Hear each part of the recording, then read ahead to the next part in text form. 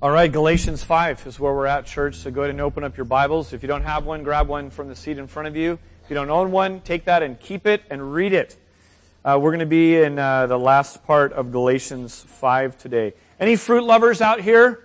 Anyone like fruit? Okay, if you're like me, it's not a hard thing to think of fruits that you like, but to try to narrow it down to your absolute all-time favorite fruit. Isn't that hard?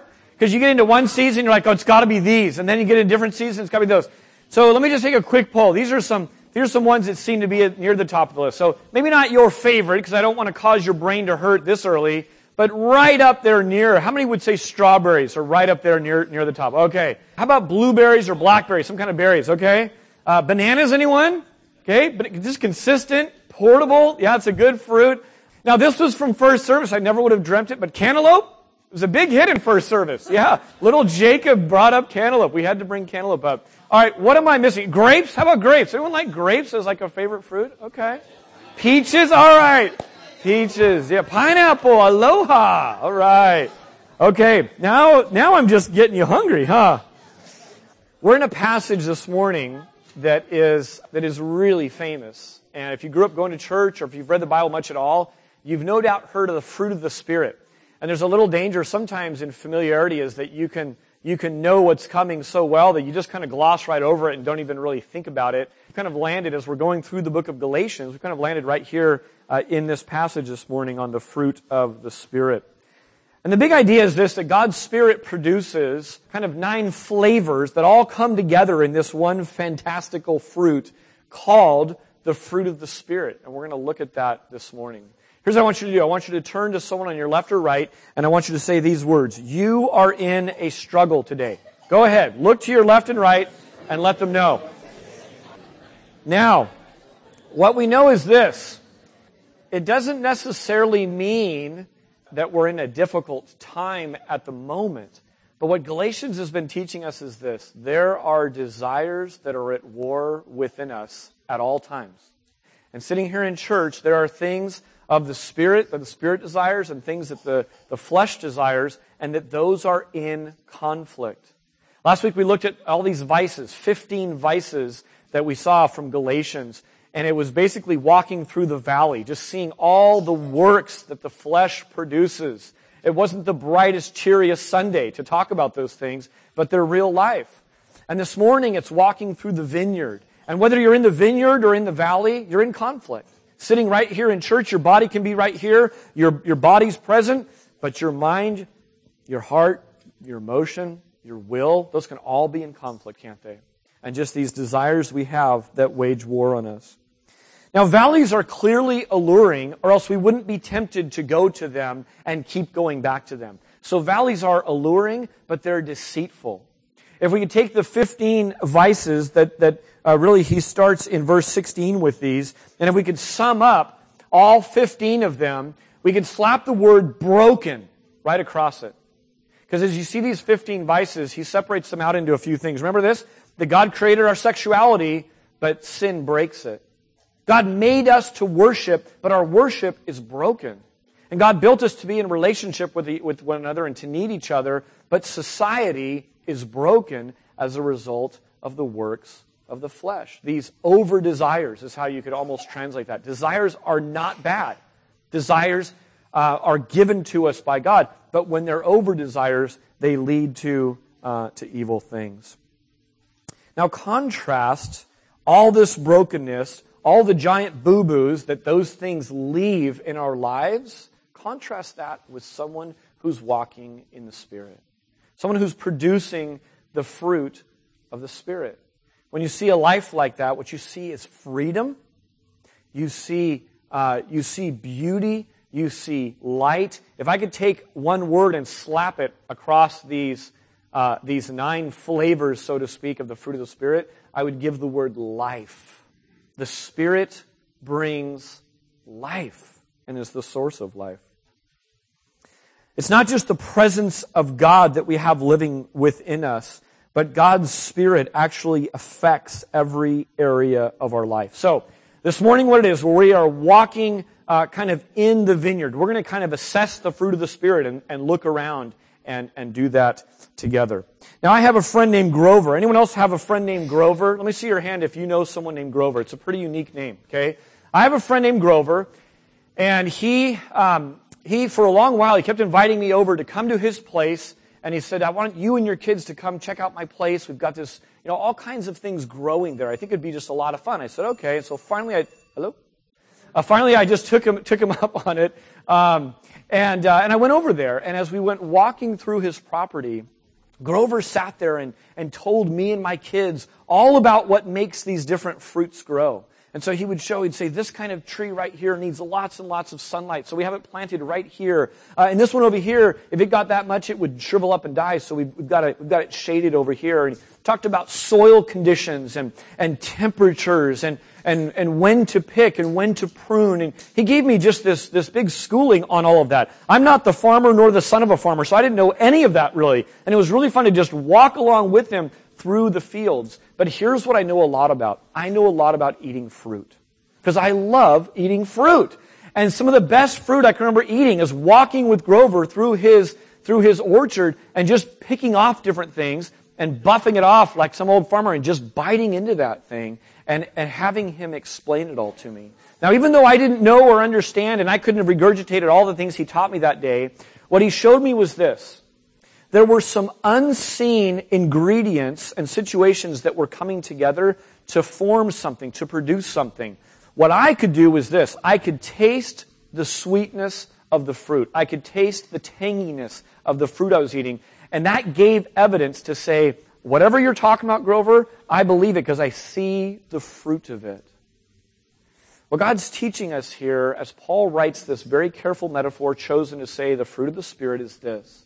That in the same way that fruit is produced, there are some unseen factors that go on that will produce fruit in your life. And some of those things we take by faith, although He lets us in on what some of those components are. Great tasting fruit grows and shows. It grows God in you. The biblical idea of sanctification is that once we are saved, once we are His, we possess the Holy Spirit, and we spend the rest of our life here on earth growing in Him. Christ forming Himself in us through His Holy Spirit. That's the process of sanctification. That's why when you became a Christian, you wrestled with a certain number of temptations, you wrestled with all kinds of different things, and you struggled in these areas, and in year 5, that's different. You've grown in some things. And Lord willing, if you are 30 years into the journey, you could look back and say, wow, there's whole areas that are so scabbed over and forgotten about. God's just healed those. And you're growing and walking in the Lord. Some of you know some Christians, maybe who've been Christians longer than you've been alive, and you read the Gospels and line them up with their life, and there's just a sweetness of the Spirit to them because they've been walking with their Savior for so long. That's the progress of sanctification growing in them. And what does it show? It shows that God is in you. I don't know if you've ever seen a life where you say there's no question where that much life comes from, where those quality traits come from. Those are from God. Those are supernatural qualities that God is on display in that person. All right, let's read this passage. Galatians 5, starting in verse 22, says this. It starts with but. He's contrasting all those vices, all these things that are works of the flesh, but the fruit of the Spirit is love, joy, peace, patience, kindness, goodness, faithfulness, gentleness, self-control. Against such things there is no law. And those who belong to Christ Jesus have crucified the flesh with its passions and desires. If we live by the Spirit, let us also walk by the Spirit. Would you pray with me? God, this morning we acknowledge that You alone hold the mystery and the keys and the design for growth, both in the plant world and in the character world of our own souls. We know that You delight in creating beautiful things and goodness from dirt, and we celebrate that this morning. God, I pray this morning that we in this room would partner with You like a farmer would, and God, that we would cooperate with the things that You're growing in us, even this morning. In Jesus' name we pray. Amen. Today, as we stroll through the vineyard, I want you to check out kind of all that's growing. But before we get into the specifics, just a couple of ideas or thoughts to point out. One is this. Any of you ever get that school project where you got the little clear cup and you planted a seed in it and you were to take it home and watch it grow? Anyone ever have that? Okay, so I remember getting that and being hugely disappointed. Because I brought it home, I was really careful, they told me it was, fragile and whatnot. I put it on my windowsill, and like 10 minutes later, nothing had changed at all. And what's worse is by dinner time, I waited all the way till dinner time, and it was dark out, and still nothing had changed. An entire night went by, I woke up, I came down and looked at it, about ready to chuck the thing because it was broken, and nothing had changed. Watching something grow is kind of mundane, right? If you just watch it moment by moment by moment, it's not that spectacular. But something miraculous goes on eventually. Here's why I bring this up. What makes the news in our day is that which is either spectacular or silly.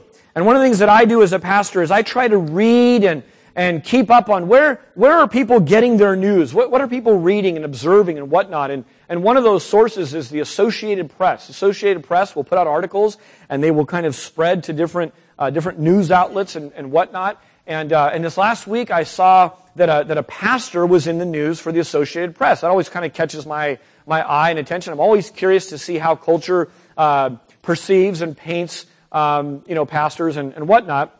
And here was the article from February 26th. It says, Kentucky snake handler death doesn't shake belief. Now it goes on to talk about Jamie Coots, who is a pastor of a church in Kentucky. And this pastor would regularly go and handle snakes as a part of their service. And the way that this person gets this belief is from a passage in Mark. They've taken one passage of Mark, and that's a regular part of their services. Now, I can see the concern on your faces. We are not going this direction. Hear me clearly, okay? There's no snake strapped under your chair. I'm going to have you all reach under and grab it. None of that. But what this guy goes on to say is this. The article explains that believers describe the feeling they get when they are handling snakes. Listen to what he says. He says it's like a high that's greater than any drug or alcohol. It's a feeling of joy, peace, and extreme happiness. Which begs the question, is that the normal picture that Scripture paints for us? Is that how we have access to the Holy Spirit? Is that how we have access to these things? Think about the list we just read. And the fact that that's a fruit growing in us. He actually goes on to explain a few more things. He says that if the Spirit leaves them, those who are handling snakes, and they don't put it down quick enough, they could get bitten. Now I have theological problems with that. That the Holy Spirit of God seals us and never departs us, never leaves us. Overwhelmingly, that's what we know to be true. He goes on to explain that one time he had part of his finger bitten off for something bad he had done. That was his discipline. Another time, in ego, he said he didn't put the snake down quick enough. The Spirit left him and he kept holding on. So there was all these explanations for why he would get bit. At his funeral, his wife and daughter were handling the same rattlesnake that killed the dad. Now, I would look at all of that and say this. When it comes to talking about the Holy Spirit, remember a few weeks ago when we talked about this? There are camps over here who are charismaniacs, and they are crazy in things of the Spirit. Nothing biblical, nothing remotely sound theologically to what they're talking about. I don't want you in that camp. That's destructive and deadly and life-sapping. However, there's also a camp over here that says this. If I can't explain it, see it, or touch it, it must not be true. Throw away your Bible then. The work of the Spirit and the way that the Spirit moves and works is mysterious. Right? The miracle of birth. Just figuring out how that seed turns into a plant. We can talk about all the chemicals, but there's still mystery to these things. So I want you somewhere not in those two camps, but to say this. The normal picture of fruit growing in your life will not make the news. Some of you this week grew in some measure in self-control by the work of the Holy Spirit. You know what I say to that? Praise God! That's huge! That's a massive thing. that the Holy Spirit of God is possessing you and you're growing in your self-control? I mean, is that not cause for celebration? But will someone write a news article on that? Never. If you handle a snake, you'll probably make the news. What about this year, March of 2014, and you look back and think where you were in March of 2013 and think, you know what? God's brought me through so many different things. But what I can honestly note, and others have actually even been communicating toward me, is that I'm a more joyful person in 2014 of March than I was 1 year ago. Praise God. That is God's Spirit growing you, working in you. Community group leaders, hear me. This is a part of what gathering as a community group is all about. It's calling these things out in one another. It's stopping and saying, no, that isn't a tiny prayer request. That's a giant cause for celebration. Break out the cupcakes. This is the Spirit of God growing you up to form things in you that wouldn't be there otherwise. But sometimes we can miss it because, frankly, watching something grow is just at times mundane and not very glamorous. All right, secondly, I want you to see this, that fruit is mentioned here as singular and not plural. That's a really big thing. Because what it's saying is this. There are these 9 kind of flavors of the fruit of the Spirit that all grow up together. Some of you by nature are really, really patient people.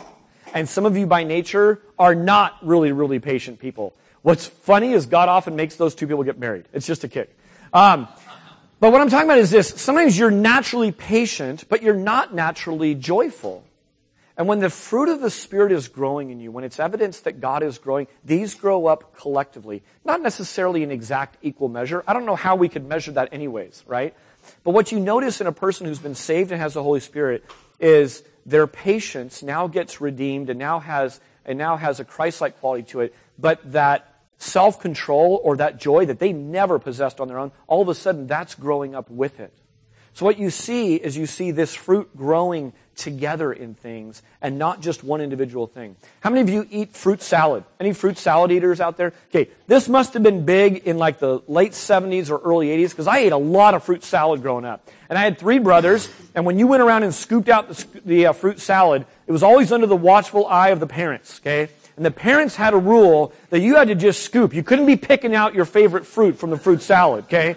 Now, I had my mom in here first service, so this was a little bit of a confession time. But man, I would pick it up, and gravity would just help the things I didn't want on there on my way to the plate. And I don't know about you, but like on my scale, little cubes of orange were way, way down. I didn't want the oranges on my plate. That's just going to mess everything up.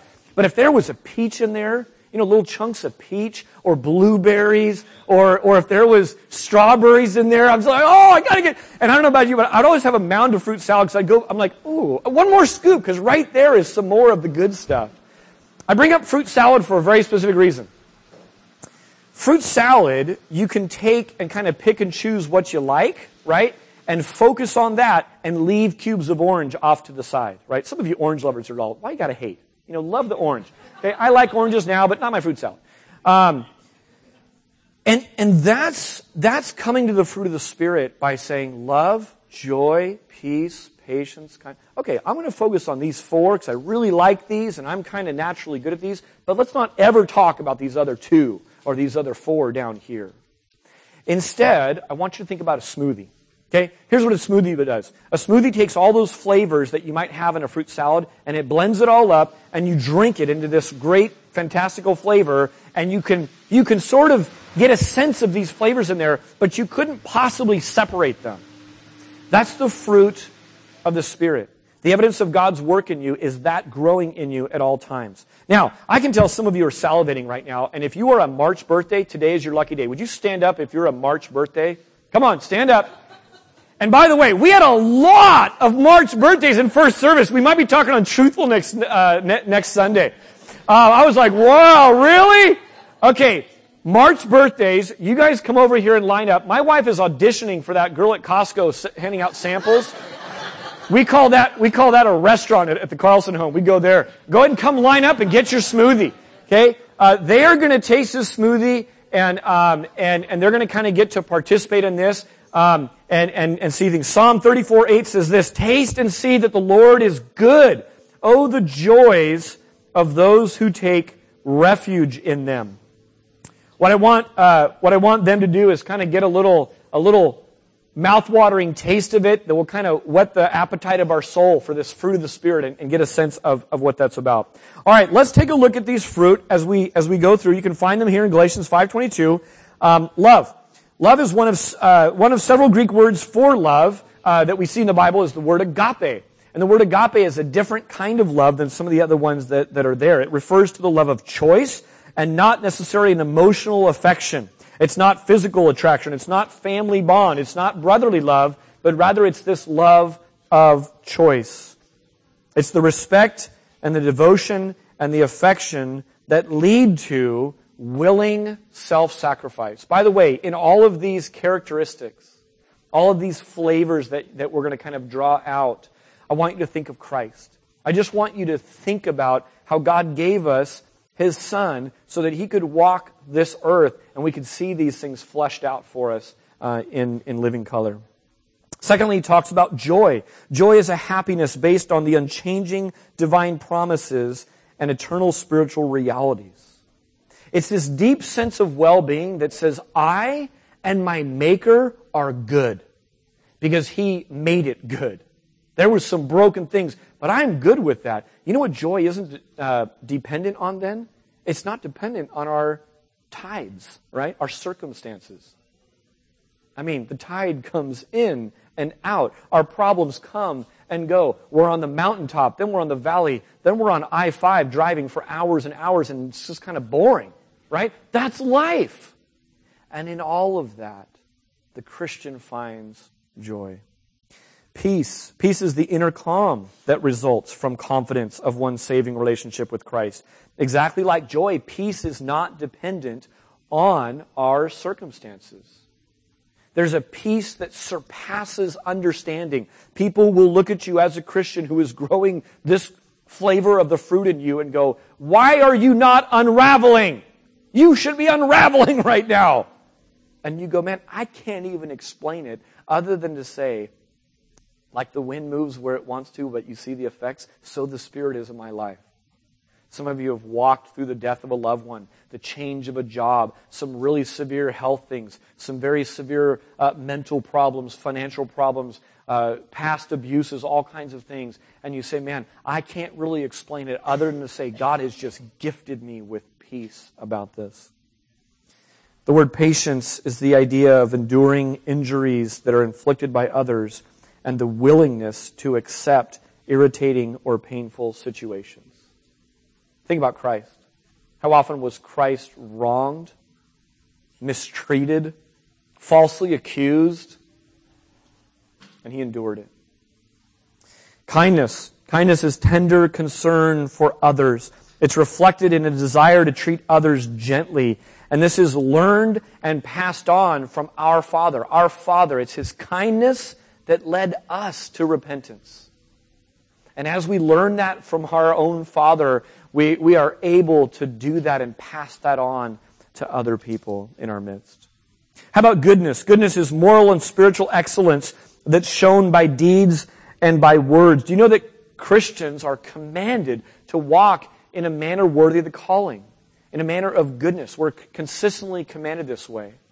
Isn't it a good and loving Father who would command His children to do something and then enable them to do it? Wouldn't it be a wicked Father that would command us to do something and not give us the resources to walk in those things?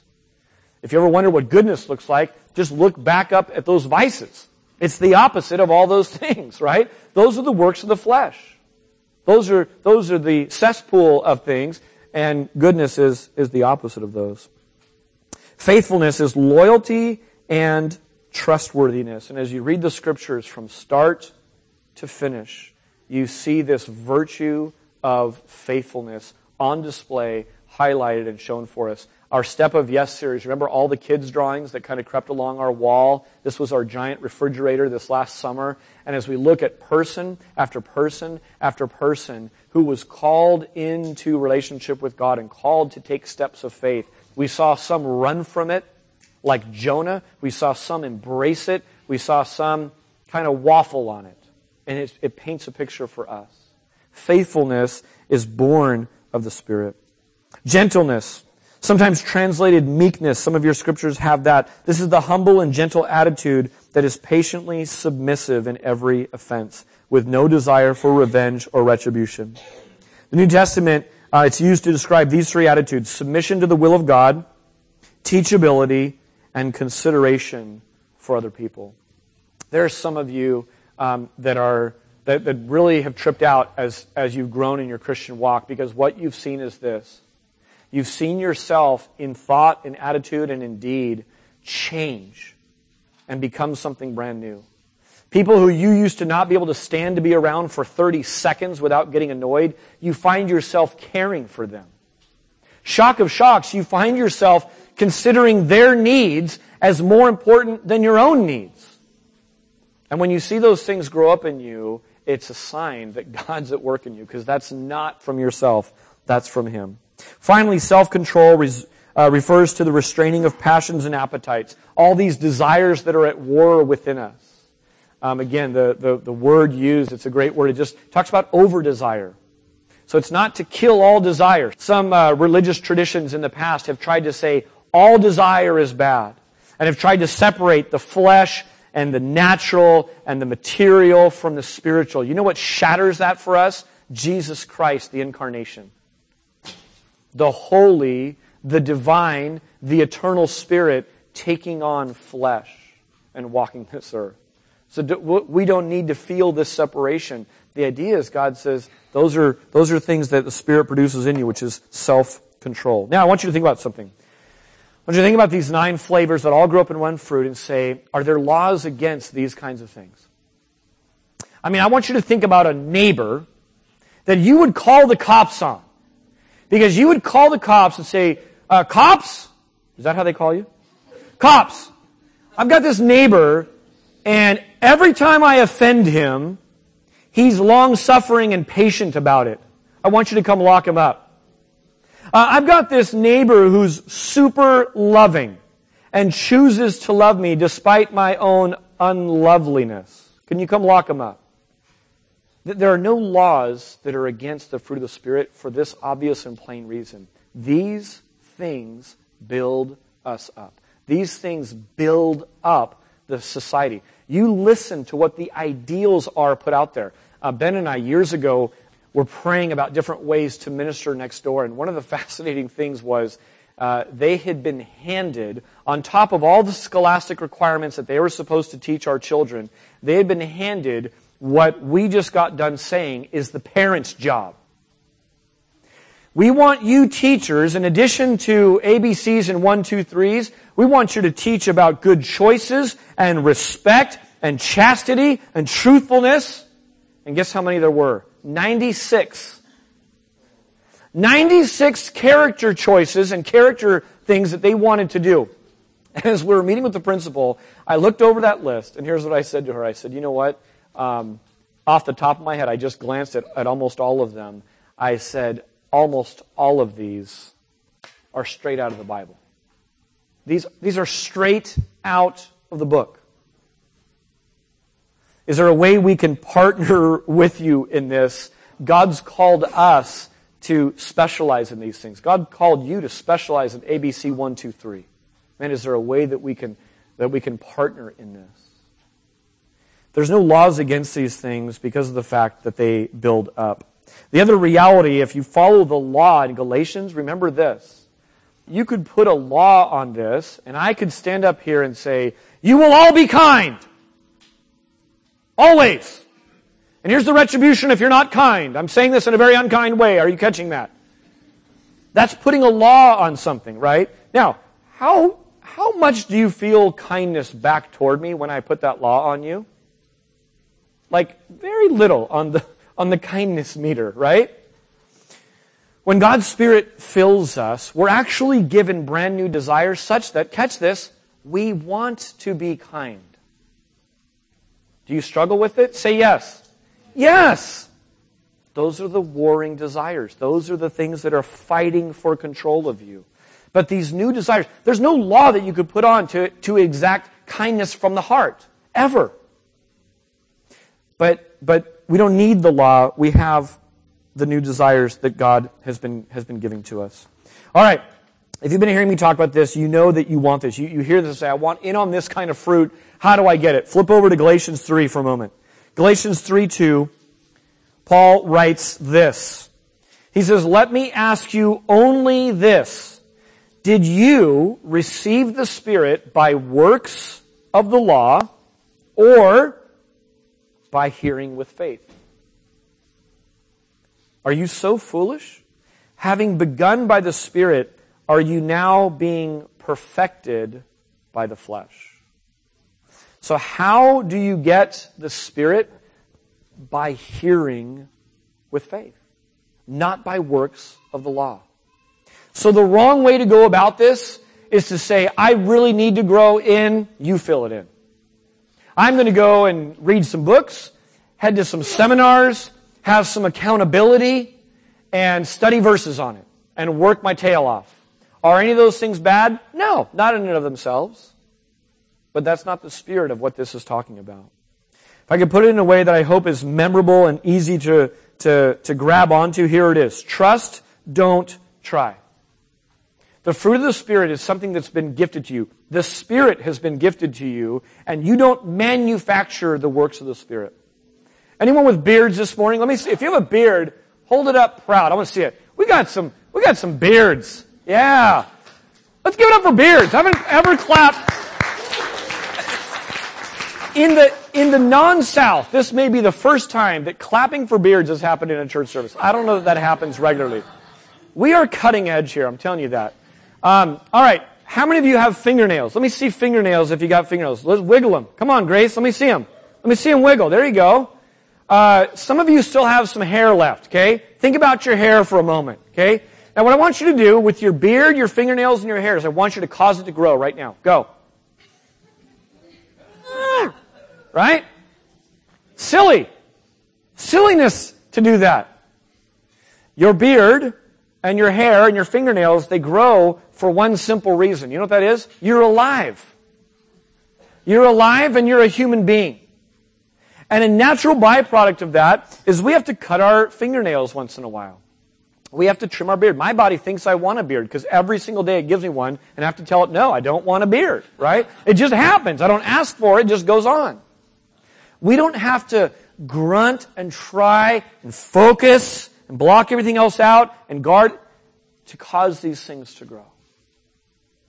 So it is with the Spirit of God who indwells a person. You are now a living spiritual being before God in such a way that these things will grow in you. That's a giant sigh of relief for us. This is good news for those of you who've been on the treadmill for long enough to realize, I can't keep this up. That's law living. That's I need to earn. That's the performance nightmare that can go on with people. All who are in Christ get the Holy Spirit. There have been fights about this throughout the entire age of the church about when does the Holy Spirit indwell a believer. Let me point to just your Bible and say, read through the book of Acts. A pattern you will see is this. Repent, belief, baptism, Holy Spirit. Don't ever let someone tell you that the Holy Spirit is going to leave you. We used to sing a song in youth group which said this, take not thy spirit from me. That's an Old Testament prayer, and we had a problem with that, so we stopped singing it. Or we taught that, you know what, that's an old covenant thing. God will never leave us. That's your seal, and He's not going anywhere. He's with you to the end. The byproduct of this event of receiving the Holy Spirit is you're given gifts. How many of you have heard of the gifts of the Holy Spirit, right? That's a different passage for a different sermon, but that's something that every single believer is supernaturally gifted to fit into the body. And fruit are produced from you. Great tasting fruit that grows and shows that you're His. This gift that's given to you is free to you, but it's at great personal cost to Christ. If you look at Galatians 3, it says this, Christ redeemed us from the curse of the law by becoming a curse for us, so that we would receive the promised Spirit through faith. Christ became a curse so that we could receive the Holy Spirit. Now, what do you do with the gift? When you receive a gift, that's exactly what you do. You receive it, you open it up, and then you enjoy it. Galatians 5:25 is a verse that talks about how do we then partner with God in this? Do we just take the gift, set it on our most prominent place in our house, and let that emanate through every aspect of our life and hope that it all takes place? No. The Bible paints more of a picture of like a farmer, where a farmer's role is to plant, is to water, is to till up the soil and do these different things, but he's powerless to produce a harvest, right?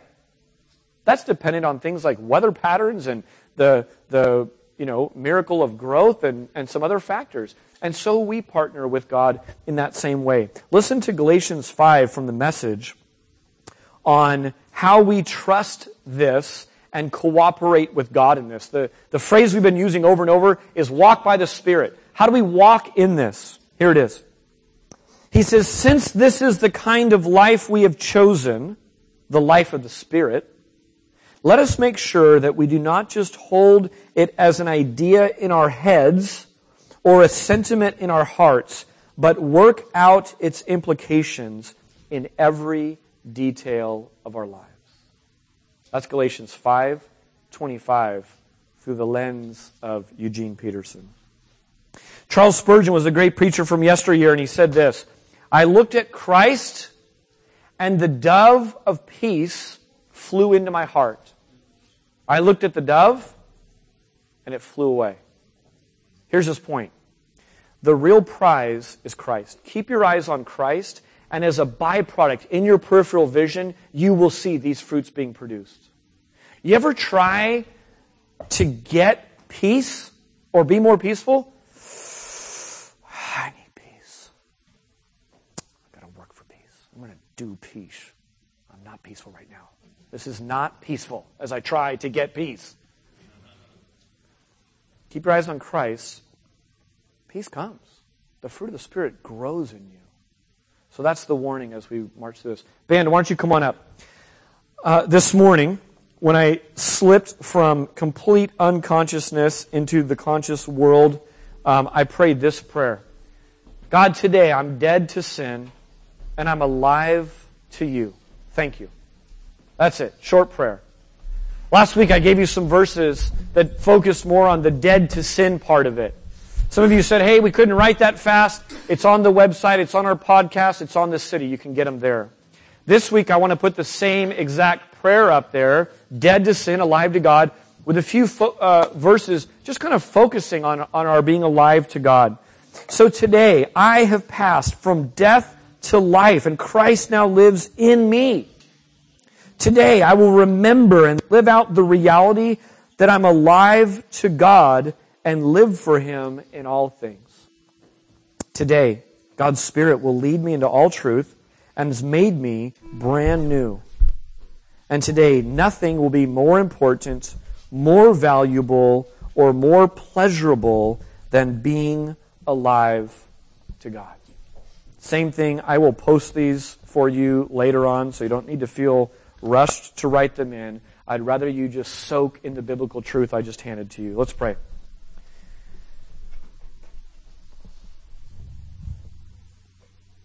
God, we thank you for the mystery that you give to us. You've revealed the things you want us to know, and there are secret things that belong to you. God, we praise you that you are guiding us into all truth even now. We thank you, God, that week after week as we gather in a big forum like this, in homes and across coffee shop tables, God, and we open your word as we look to you, Spirit, to lead and guide us, that you're right here and present with us. I pray for a submission. I pray for followership to be esteemed and valued and talked about. God, traits that are almost becoming extinct.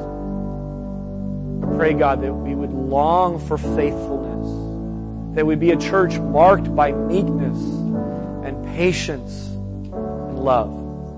God, grow these things up in us. We submit to you, we yield to you in this moment. In Jesus' name we pray.